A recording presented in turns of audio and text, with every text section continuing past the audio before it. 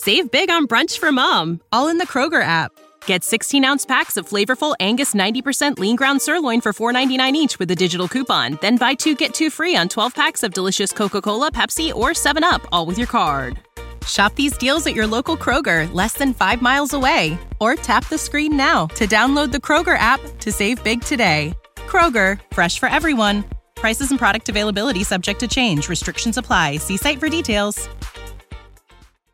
Hey all, Eric Christensen here, pharmacist. Welcome back to the Real Life Pharmacology Podcast. On this episode, I am going to cover the drug ezetimibe, which is primarily used for cholesterol-lowering effects. The brand name of this medication is Zetia. It is dosed 10 milligrams once a day, and there really isn't much variation on the dosing there in the majority of patients. It's pretty standard. It's a starting dose as well as the treatment or therapeutic dose.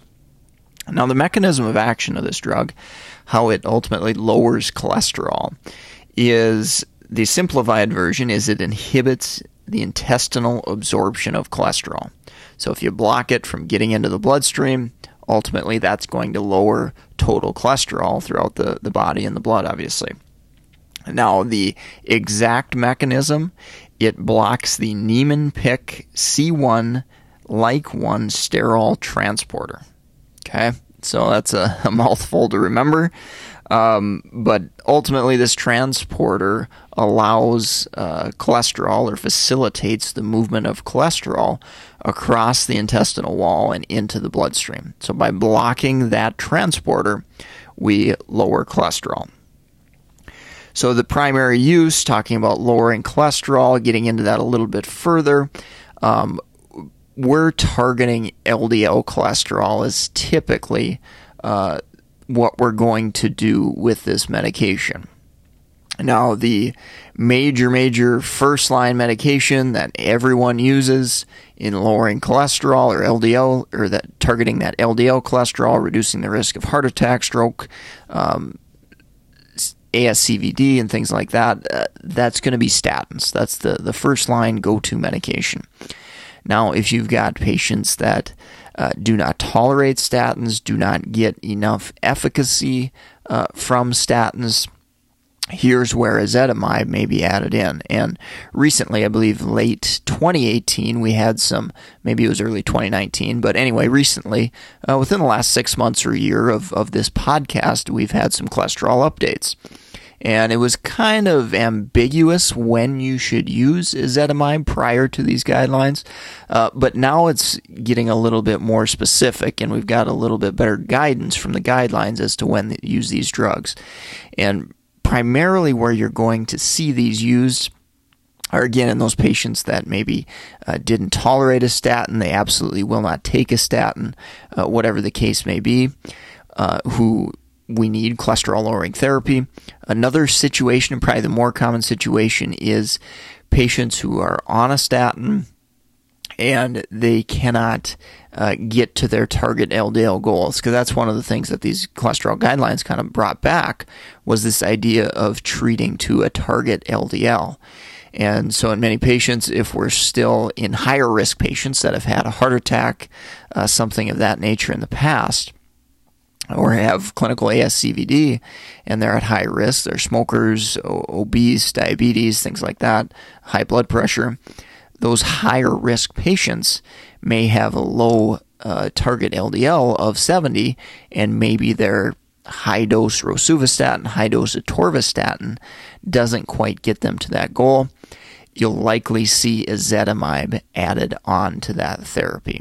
So one of the big reasons statins are first line is their cholesterol-lowering effect, and their evidence for reducing cardiovascular events is much, much greater than it is for ezetimibe. However, ezetimibe does have some evidence for its LDL-lowering effects and some potential clinical benefits as well there.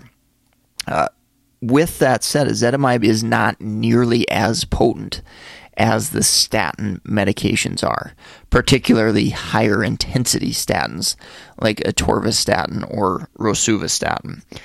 Ezetimibe probably will get you, don't quote me on these numbers, probably will get you in the ballpark of a 10 to 20, maybe up to 25% reduction in LDL. Again, kind of depends upon the patient a little bit. If they're trying to work to change diet things and stuff like that, it may obviously fluctuate those numbers as well. But 10 to 25%, that's not a massive, massive reduction compared to some of the higher intensity statins, which can be 50%, maybe even above that. In certain situations. So, again, not as great of a cholesterol lowering, LDL lowering effect as the statin medications, but obviously through the guidelines is now indicated as add-on therapy. Adverse effects with ezetimibe, honestly, in clinical practice, I have not seen many patients really struggle with adverse effects. But there are some that are lower percentages that have been recognized in clinical trials. So keep an eye out for GI adverse effects, maybe more prominent than, like nausea or vomiting. You might see a little bit of diarrhea. So keep an eye out for that. If we're going to use these medications in combinations with statins, there's two things I look out for: muscle pain, myopathy, and muscle soreness. Not again, very common at all with ezetimibe, but something that has been reported anyway. Also, rarely you may see some liver function fluctuations. So that is something that I think about on the lower end of things as well. So a couple of things there with adverse effect profile, but again, overall, very, very well tolerated as far as a low risk of an incidence of adverse effects. Let's take a quick break from our sponsor, and then we'll get into drug interactions. If you're looking for clinical resources on medication pearls and education, meded101.com/store is a great place to do that. We've got books on Amazon. We've also got audiobooks available through Audible. Links to getting those books right on the webpage, meded101.com/store. Go check that out, support the sponsor.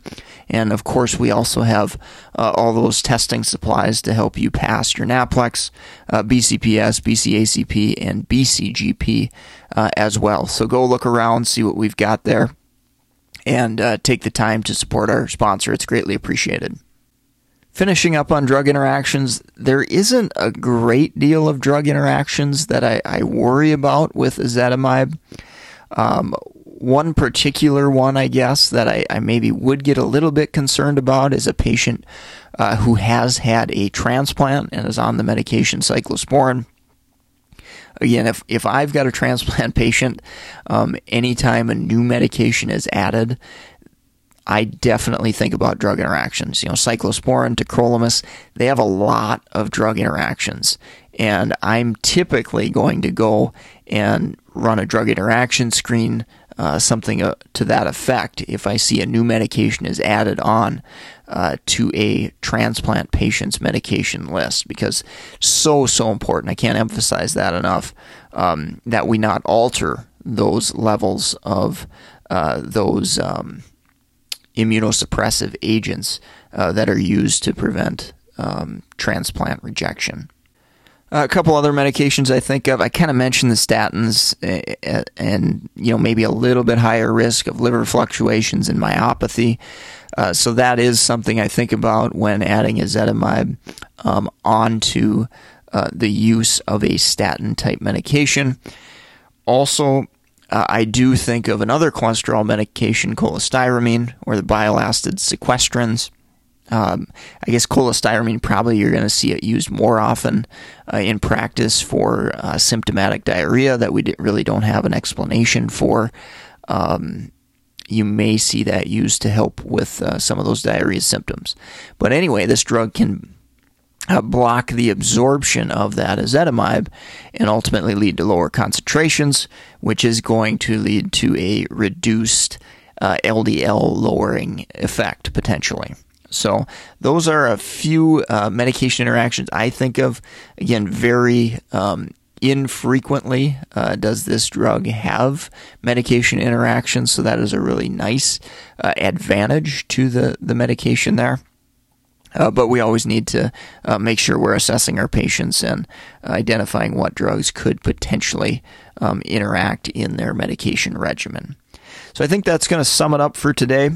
Go snag that free resource if you're a student or a pharmacist studying for board exams, a free Top 200 study guide. Also, that allows you to subscribe to the podcast, and you'll get an email alert when we've got a new episode available for your learning pleasure. Also, support our sponsor, meded101.com/store. It's greatly appreciative to all of you that have done that already. And if you love the podcast, please share it.